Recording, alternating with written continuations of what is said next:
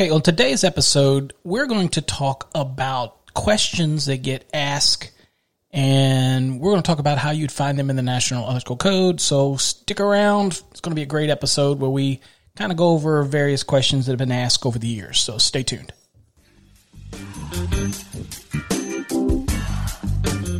You're listening to Electrician Live with your host, Paul Abernathy.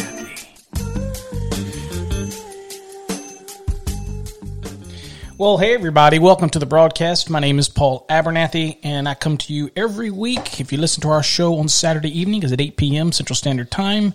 You know who I am. If you've followed me through the years when you're preparing for electrical exams or you just have code questions, you more than surely have heard of masterthenec.com or electricalcodeacademy.com or other variations, the .net.org of those.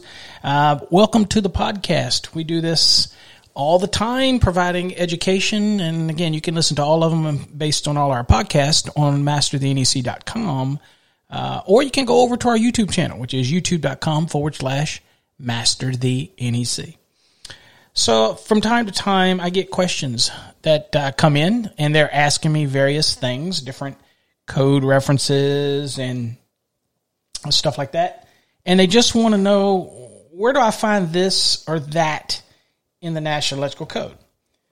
So I figured we would kind of do a little bit of a question and answer, and I try to answer some of these questions. And I got a list of them here that people ask, and we'll use the code book just like everybody else and give you time. And so one of the ways that I do this, or ability to do this, is that you're listening along, have the ability to pause at any time when I read a question or talk about a certain topic, and you can look it up yourself. So it allows you to interact and be able to look up things in your code book and stay engaged in the process. So something we've done on our videos and for years, and we're doing it obviously on our podcast as well. So one of the questions that I ask here is, Paul, what if I have a dry type transformer that's 1,000 volts nominal or less, and I want to install it in a hollow space of buildings, not permanently closed in by the structure? So I'm assuming he's talking about up in a suspended ceiling.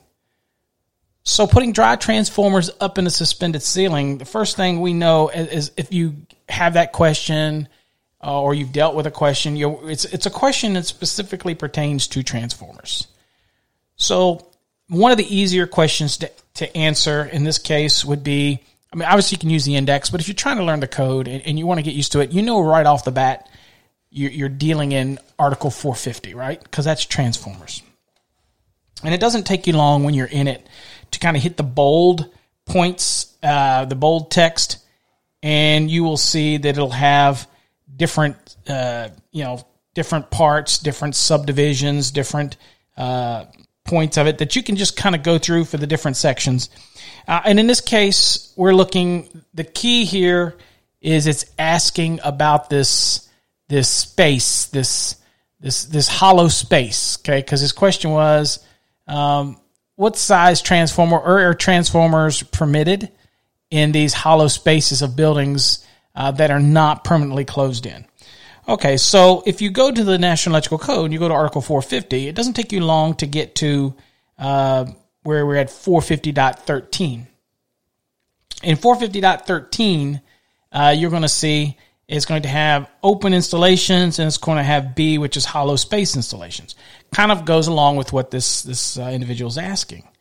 So what it says is 450.13B. So to answer his question, you can have transformers up there. That is okay. But the code says dry type transformers, nominal or 1,000 volts nominal or less, and not exceeding 50 kVA shall be permitted in hollow spaces of buildings not permanently closed in by the structure, provided they meet the ventilation requirements in 450.9 and separation from combustible material in accordance with 450.21a. Transformers so installed shall not be required to be readily accessible. Another question that people ask all the time. Typically, a transformer, once it's done, once it's connected, everything's done, really doesn't need to be readily accessible. But again, people will argue that that's something that requires ready access. But again, there's not switches in there. There's typically not overcurrent devices in there. You're just simply making tap connections in the transformer to depending on the voltage you're trying to achieve, primary to secondary, or whatever the actual transformer is rated for. So again, to answer that question for the gentleman, be 50 kVA or less is permitted in that hollow space. And as long as you still got to meet all the other requirements for ventilation and separation from combustible material. But good news is 450.13b gives you the roadmap to everything else that you have to look at, right? So that one's not difficult. So hopefully you got your question answered on that one there. Okay, let's see here. The next question we have is, Paul, I have a switchboard that's 480 Y277, so 480Y coming before the 277. We know that we're talking three-phase. It's a Y. Okay, switchboard, and it says it has exposed parts on one side, and there's a concrete wall on the other side. What is my required working space? Okay, well, this is a working space depth requirement. Obviously, there's a couple things that we need to know, and we know that it's 480Y277. Okay. And we know that you have the switchboard, and then opposite the live parts is a concrete wall. Okay, so if I'm standing in front of it, to my back is the concrete wall. So we have these variables. What's the first thing we do? Well, a code-savvy person knows at this point we're talking about a general requirement, right? So this is a general requirement that's going to put us in Article 110, which is the requirements for electrical installations. Now, for any given amount of time, you're going to get used to dealing with, this is obviously the question is dealing with 1,000 volts or less. So again, 480-277 switchboard application. So that's going to put me, when I look at 110, that's going to put me in the working spaces. And people are real familiar with this by now. We've come accustomed to 110.26 and the width, the height, the depth, and all those rules that pertain to working space. So to answer your question, that's going to take us to 110.26a, which is dealing with working space. Of course, we have an A1, we have an A2, and an A3. So in this specific question, is looking for the minimum space in the depth, okay? Not the height, not the width, but the actual depth of the working space. So when dealing with the depth, it's going to be, it doesn't take you long under 110.26a to see that the first item is depth of working space. Now, of course, what it says in the code, it says the depth of the working space in the direction of live parts shall not be less than that specified in table 110.26a1, unless the requirements in 110.26a1, A, A1b, or A1c are met. And of course, A, B, and C, those are talking about whether it's existing building, you have some allowances, low voltage allowances, and of course, if there's a dead front on it. None of that information is provided here, so we're going to basically answer the question based on the expected working space. So when we look at this for the working space, we're obviously in A1, which is going to send us to the table. So it's nominal voltage to ground, or nominal voltage to ground. So 480 in our equation is phase to phase, so 277 volt is what's going to be to ground, right? And so that's going to put us, if you look at the table, it's going to be the second one, column on the left. It's 151 through 600. Okay. And then you go to the right, you have a condition 1, condition 2, and condition 3. So his question was very much driven towards the concrete wall. So you do have to understand what these conditions are. So underneath that, you have an explanation of the conditions. So let's see which one of these pertain to this gentleman's question. Now, condition 1 says expose live parts on one side of the working space and no live or grounded parts on the other side of the working space. Okay, so obviously in this case we have live parts on one side, but the other side's a concrete wall. So that doesn't seem like that one's into play. Let's look at number 2. Let's look at all of them, then we'll make a decision. Condition 2 says expose live parts on one side of the working space and grounded parts on the other side of the working space. Concrete, brick, or tile walls shall be considered as grounded. Okay, so we know there's concrete on the other side of the space, so that's considered grounded. All right, and then the third condition, expose live parts on both sides of the working space. So we don't have both sides. So 1 and 3 is not really in play. Condition 2, We have the working space, we have the live parts, and then the other side behind me, if I'm facing the live parts, behind me is the wall. That is considered grounded parts based on condition 2. So under condition 2, the 151 to 600, you simply go to the right, and it looks to me that is 3.5 feet or 42 inches. So that's your question. In this case, you need to make sure that you have a depth from these live parts of 42 inches. And that's going to be your spacing requirement. Okay. So the code says in 110.26A1, at the last sentence of A1, it says distances shall be measured from the exposed live parts or from the enclosure or opening if the live parts happen to be enclosed. Okay, so you have live parts that would be live when you're working on it, but it has a cover on it. You can measure from the cover. So we want to have that 42 inches or 3 feet 6 inches away from those live parts or the cover that's covering the live parts. So that answers your question. 42 inches would be to answer that question. Let's see here. The next question is, Mr. Abernathy, I understand that disconnect means are required for transformers other than Class 2 and Class 3. Says, what has he said? Either in sight of the transformer or in a remote location. Where I choose to locate them in a remote location, the disconnection means shall be lockable. Where in the code does it require this to be lockable? Okay, so what you're looking at first, and I could send you straight to another place, but we'll look first, is obviously we're talking about transformers, and he made it really clear he's not talking about Class 2, Class 3, which can be the smaller little transformers that are usually on boxes for things like doorbells. So he's talking about typical normal transformers. Probably dry pipes is probably the most common. And so he's asking about this. So one of the first things that we have to look at is we have to think transformers. So we go to 450. So we're in 450 again. And quick looking at the different code references here, you'll get to 450.14, which is dealing with disconnecting means. Okay, that's what we're talking about. Now, it says transformers other than Class 2, Class 3, glad that makes that clear, shall have a disconnection mean located either in sight of the transformer or remote location. Now, where it is remote, the disconnection mean shall be lockable open in accordance with 110.25. So this is what's going to send us back to 110.25. And once you get back to 110.25, which is a couple cycles ago, it used to say lockable in the open position at all the relevant locations within the different code articles, sections, whatnot. And they brought in 110.25 to kind of harmonize it. And of course, now most of the cases from motors and disconnects and, and 430.102 and all, they'll send you back here to 110.26. So this is lockable disconnection means.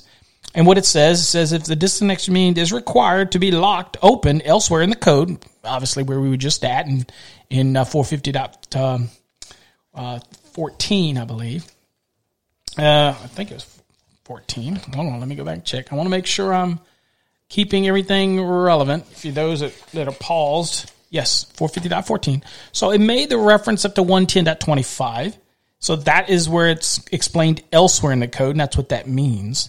It says it shall be suitable, it shall be capable of being locked in the open position. The provisions for locking shall remain in place with or without the lock installed. So it's got to be designed into it or in a way that even if I use a lock or not, or I'm not locking it, that the mechanism for that can stay there. Okay. Again, there's an exception. We're not talking about the kind of locking provisions for cord and plug connected type of aspects that you might get in a lockout tag out for a cord application. We're not talking about that. So anyway, there you go. That's your 110.25 reference is what's going to give you that information on that there to be lockable in the open position, especially if you're doing a remote application for a disconnect for a transformer. All found again in 450.14. Again, we're in the 2020 code in case I didn't mention. Okay, not that I don't think it changes, but just want to let you know. Okay, let's see here. We have another question that was submitted by a student. let's see here. And it says, Mr. Abernathy, can you explain, can a 15 amp rated duplex receptacle be installed on a 20 ampere, what is your question? Branch circuit. Okay. So 15 ampere duplex receptacle, maybe can it be installed on a 20 amp branch circuit? Okay. So the first thing that comes to mind in this is, again, their question is, it's a 15 amp rated device and it is a duplex, so it makes a difference here. Wants to be installed on a 20 amp branch circuit. That's the question that's being asked. Okay. All right. So the first thing that we want to do with this is we want to go over to 210.21 because 210.21, in case, for most folks, it's 210.21 talks about other devices, and then it gets into lamps and receptacles and individuals and connected loads and blah, blah, blah. Okay. And it kind of goes down through the list in the application. So that's where we want to start because we have to set the tone first. Okay? All right, so first thing we want to notice, if we go to 210.21, A is lamp holders, B is receptacles. Now, the first one reminds us that if it's a single receptacle, not a duplex, but a single receptacle on an individual branch circuit, it says a single receptacle installed on an individual branch circuit shall have an ampacity rating not less than that of the branch circuit. So a 15 amp device, single, simplex, whatever you want to call it, goes on a 15 amp. It can't be on a 20. That's a single receptacle. Not to confuse a duplex, which is two receptacles mounted on a single strap. And I think that's probably where people get astray on that application, right? Probably more often than not, that's probably where people will get off track, right? So then you get into B2, which is a total cord and plug connected loads, which really doesn't play any purpose in what we're looking at today. And then you get to receptacle ratings, B3. Now, receptacle ratings is what we're talking about. It says, we're connected to a branch circuit supplying two or more receptacles or outlets. And in this case, a duplex is two. Okay, so this is very much applicable here. Okay. Receptacle ratings shall conform to the values listed in table 210.21B3. So we got a table. Gotcha. Or we're rated higher than 50 amperes. The receptacle rating shall not be less than the branch circuit rating. So when, again, kind of like that single receptacle, if I'm dealing with ratings that are higher than 50, so that would be higher than 50, not including 50, then it would be specific. Okay, so it's a 60 amp. It would be a 60 amp rated branch circuit. You with me? Okay. So this is going to tell me to look at B3. So when I go over to B3, 210.21B3, this is where it becomes interesting because this talks about receptacle ratings for various size circuits. And you'll notice that the question that the individual asked is, can I put a 15 amp rated receptacle on a 20 amp branch circuit? Now, if you look under this table, you'll see there's a 15, 20, 30, 40, 50, again, because as you told you, B3 kind of deals with up to 50 amperes. Anything over 50 amps, you're just going to do just like a single. It means you're going to rate it. The branch circuit's going to be rated for whatever the receptacle rating would be. Okay? That's pretty simple. And here, we're using this table to correlate. And I see this question missed a lot by students that ask a similar question about this. And I'm assuming this is where this was spawned from. Somebody in the Fast Trax program was asking a question about it, where we came up with the answer to this. And so I knew kind of where I was going to go for this. But if you look at the list, you'll see 20 ampere circuit, and then you move to the right, it says 15 or 20 amperes. Okay? So in this case, the B3, 210.21B3 is driving us to this table. This table is telling us if it's a 20 amp branch circuit, I can use a 15 or 20 amp rated device on it. Incidentally, inside they're made exactly the same. Yeah, you're charged more for a 20, but the guts are exactly the same. The faceplate might be different looking, but it's still the same guts. Don't let them tell you otherwise. I worked for NEMA. This is the fact.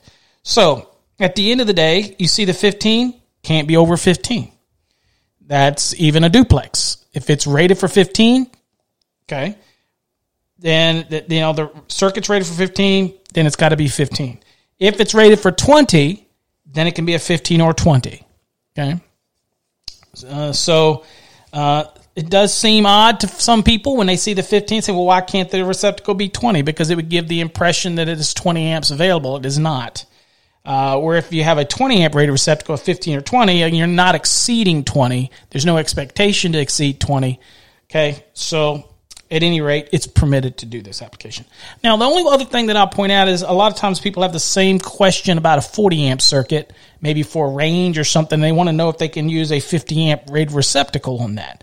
And the answer is yes. If you look at the 40 amps, you'll see that it also says 40 or 50. Okay, so again, but if it's rated 50 amps, you notice that it says it has to be a 50 amp rated receptacle. So for 40, I can use a 40 or 50. For 20, I can use a 15 or 20. So hopefully that answers your question that it's 15 or 20 until, of course, you have a single receptacle, simplex, on an individual brand circuit going to a single receptacle. Then receptacle has to be rated equivalent to whatever the circuit is. Hopefully that answered that question for folks. I do get that question quite a bit. So, and the other thing that kind of clarifies is we're not talking anything about permissible loads for multi-outlet branch circuits at this point. We were simply talking about what circuit I can put on a receptacle. That's why we're in 210.21 and we're not venturing into 210.23. That's also clears up a second part of that question that was asked about that. Okay.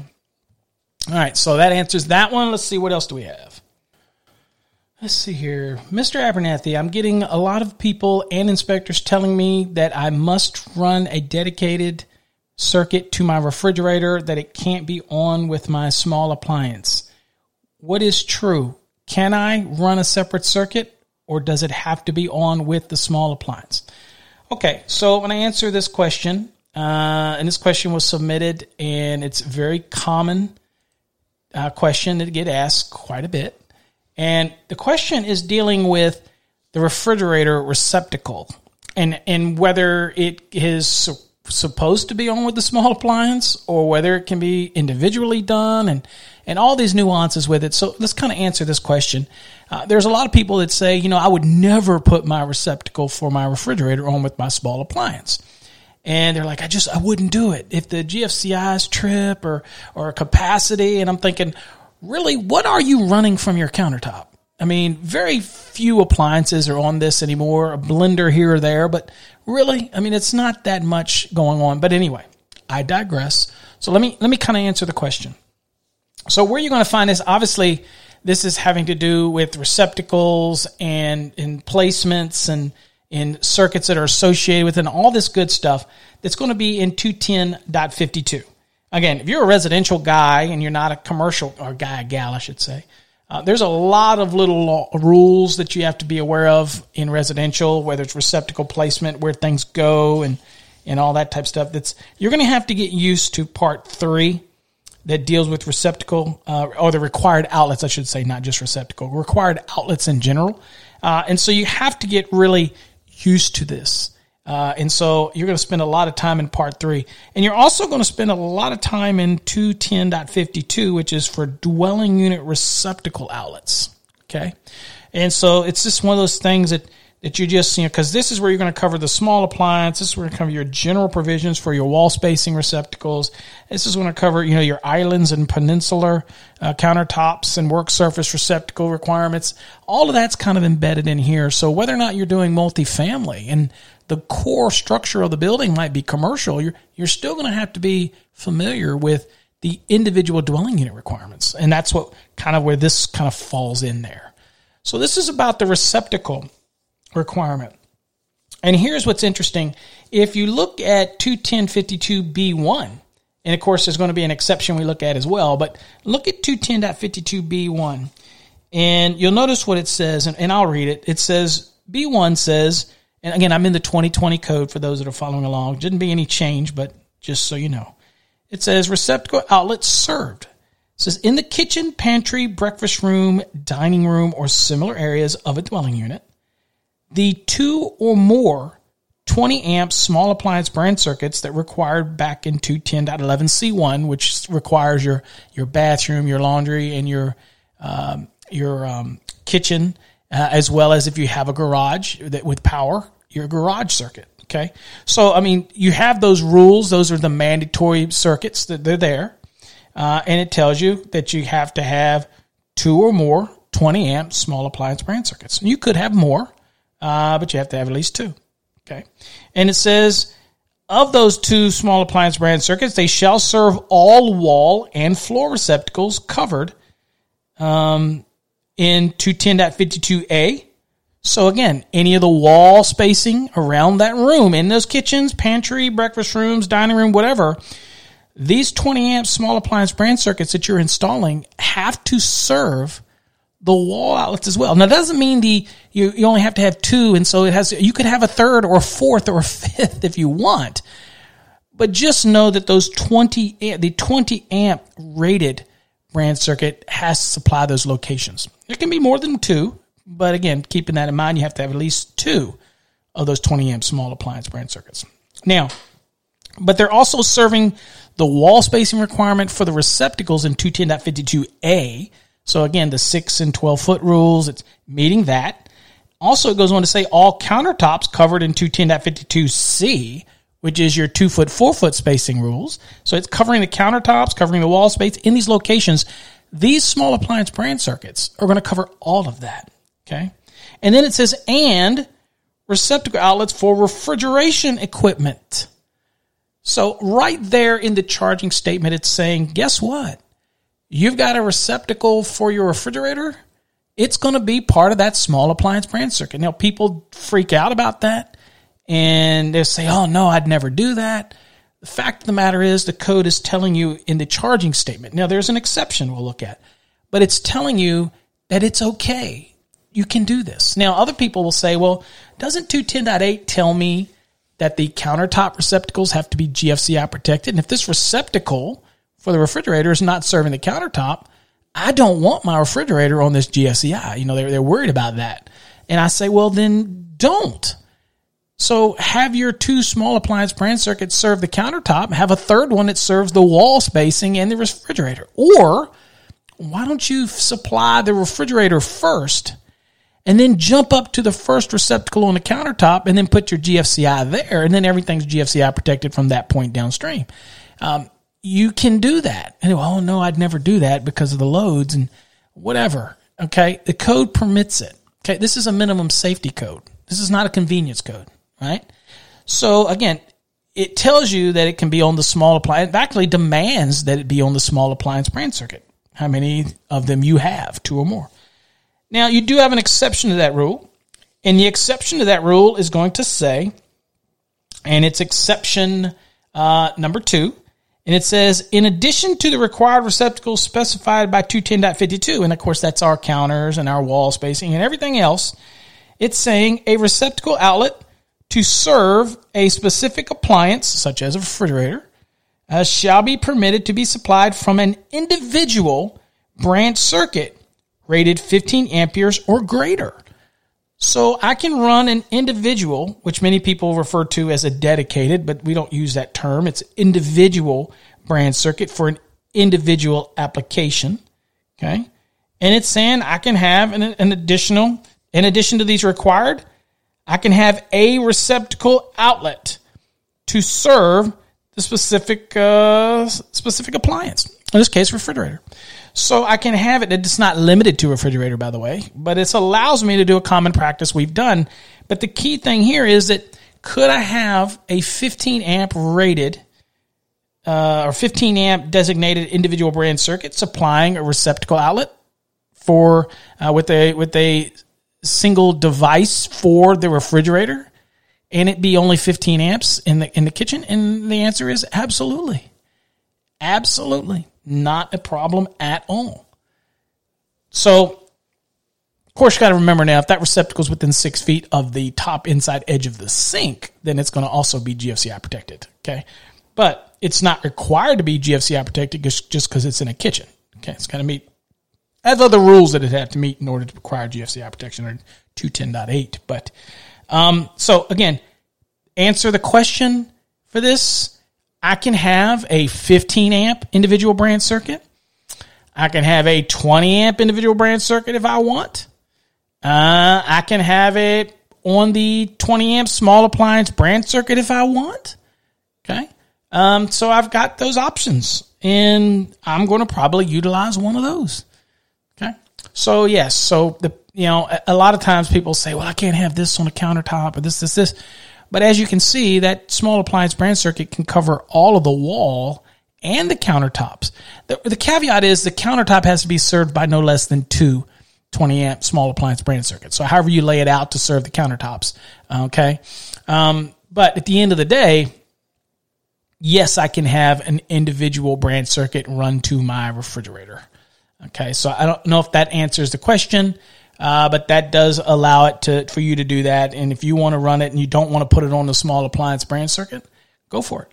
Perfectly up to you. If you want to run another circuit for that, have at it. I can tell you most houses I've wired through the years, I put the refrigerator on with the 20 amp small appliance branch circuit and never had an issue. But again, if it's a big, huge Sub-Zero, then it's probably going to have its own home runs and dedicated, individual, I should say. I keep saying that. Individual branch circuit run to it. And it's probably just going to be something that's in a design, depending on the size of it and the load of that appliance. Okay. So just things to think about in your design. So hopefully that answered the question. Okay, let's do one more. Paul, how many receptacles are required in a general care space within a patient bed location? I'm getting mixed numbers. Thanks, Don. Okay. All right, Don. So this is a specific lookup question because we're talking about general care space. Which is referred to as a Category 2 space in a healthcare facility. So when reading that question, we know we're obviously dealing with it. And I think the confusion, because you have what's called the general care space, you have what's called the critical care space, which is a Category 1, and you have these other spaces, and so it becomes quite confusing, I guess, in the number of receptacles, depending on what category you're dealing with, right? So in the National Electrical Code, you're going to be in 517, and since you're dealing with receptacles and all this type of goodness with receptacles, we're going to be in 517.18, and this is dealing with and it should start with our general care spaces. But if you go there, you're preparing for an exam or whatever you're doing, one of the things that you can do is obviously go to the index, look at healthcare facility, and you'll see receptacles, and it'll put you here. But that's about where you're at when you're looking at receptacles. Now, this is all going to fall under Part 2, which is wiring and protection. So you kind of follow that down, and you'll see where it starts dealing with the receptacle requirements. Now, it starts out by making sure we understand what a patient bed location is in order to be able to answer this question, because this is talking about the general care space for patient bed locations and the minimum number of receptacles that are required. And this does vary. Now, the interesting thing about the National Electrical Code is sometimes if you're looking in it, it'll throw a number out at you, and then the other times it'll just write out the value, like 8 or 12 or 16, and in some cases it might even give you a numeric value instead of writing it out. Okay, so in this case, it's not overly deceptive in a sense that it does give you the value, and it's going to be obviously 8 receptacles. But where do we find that? Since we're dealing with a general care space, we're in 517.18b, which is the patient bed location receptacles. So pretty cut and dry. Again, we're in the 2020 edition. And then it says the minimum number and supply, and then, of course, it says receptacle requirements. So we needed to know a number.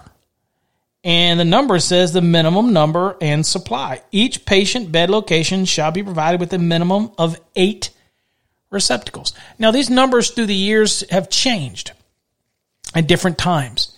In fact, I don't even have a 2017 with me. I don't know if this changed or not. The number changed, but this is where you're going to go. So it's going to require at least 8 of those, okay, to be able to utilize this, okay? So there you go. Hope that answers your question for that one. Let's see here. It also goes, I guess it's important to look at 2. Let's look at 2 real quick. So this is a receptacle requirements. It says the receptacles required in 517.13b1, which is what we just looked at, which is 8 of them. 8 receptacles shall be permitted to be of a single, duplex, or quadplex type, or any combination of the 3. So interesting. If I have 8 receptacles, we're talking 8. That means I could have 4 duplexes, which results in 8 receptacles, right? Or I could have 2 sets of quad. That's 8 receptacles, right? Or I could have a bank of 8 single receptacles, and that would meet the requirement. I think more often than not, they're just probably going to put 2 sets of, probably a box and a box with 2 duplex receptacles in it. So you have 2 4-inch squares, and so you have 8 total in that area. I think that's probably what will happen in that scenario. Okay. So again, that answers that. And of course, if we were dealing with a critical care, then that is a category 1, and that tells us how many we have to have in that area as well. So that kind of gets into that. And of course, in that one, just to throw it out there, if you're looking at the critical care, it kind of jumps from 8 with the general care up to, and here's interesting. See, this is where it gets into, it gives you the number instead of saying 14. It says each patient bed location shall be provided with a minimum of 14 receptacles, at least one of which shall be connected to either the following. And it talks about one of which the normal system branch circuit, or one is a critical branch circuit supplied by a different transfer switch than the other receptacles at the same patient location. So it's giving you other options type of thing. So the key here was 14. So I need 14 in this area. But they didn't spell out 14. They just gave you the number 14. Okay. To throw you anywhere or something type of thing. So at any rate, hopefully that answers that question. And I think I probably got time. That was a pretty simple one. Probably have time for one more. Let's see. What do we got here? See here. Mr. Abernathy, can you explain the seal-off requirements? What does he say? Oh, I can't even read it. It says, will you... Hold on. It's kind of broken up a little bit here. Oh, okay. I'm sorry. It says, Mr. Abernathy, can you explain the seal-off requirements when a conduit passes from a Class 1 Division 2 location to an unclassified location? And the sealing fitting shall be located where? Okay. So obviously we're talking, when the question here was asking about a Class 1 Division 2.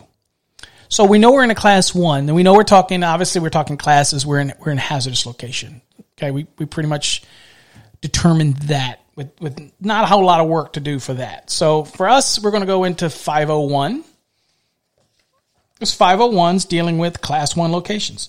Now, we're not dealing with anything to do with Class 1 Division 1. The question that this individual was asking was about Class 1 Division 2. Okay, and the movement between a Class 1 Division 2 into an unclassified area. Okay, so I'm moving from it to another area. Okay, all right. So in that case, I'm going to look at 501. And I'm going to go first. I'm going to always go to Class 1 Division 2, which is still 501.10b, I believe. And I'm looking and I'm seeing all the wiring methods. Okay, and I'm just looking along. And now it's talking about under this, I'm looking at 501.15, which is dealing with sealing and drainage. Okay, so I'm just scoping this and looking under this. And then I get to where it talks about boundaries. And you'll see where it says a Class 1 Division 1 boundary. And then you go a little further. So we should be at this point in 501.15b2 that says Class 1 Division 2 boundary. Okay, that's what it says.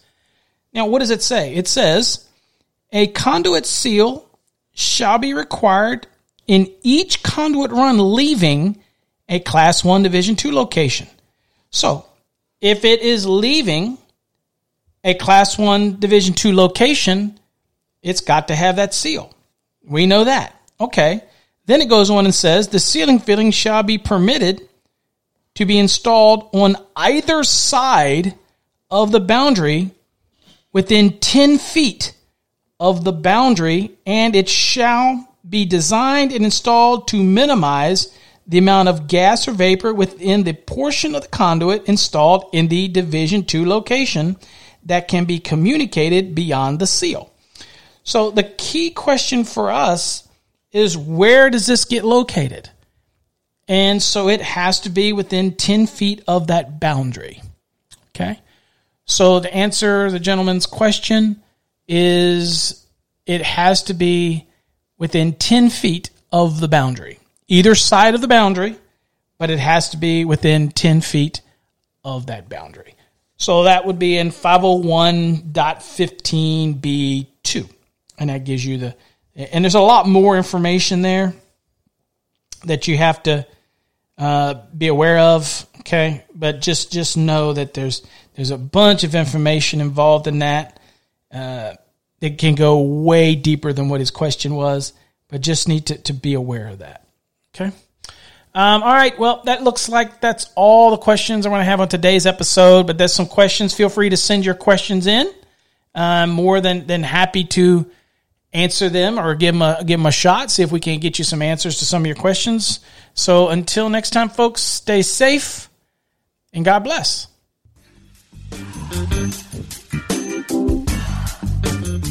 You've been listening to Electrician Live with your host, Paul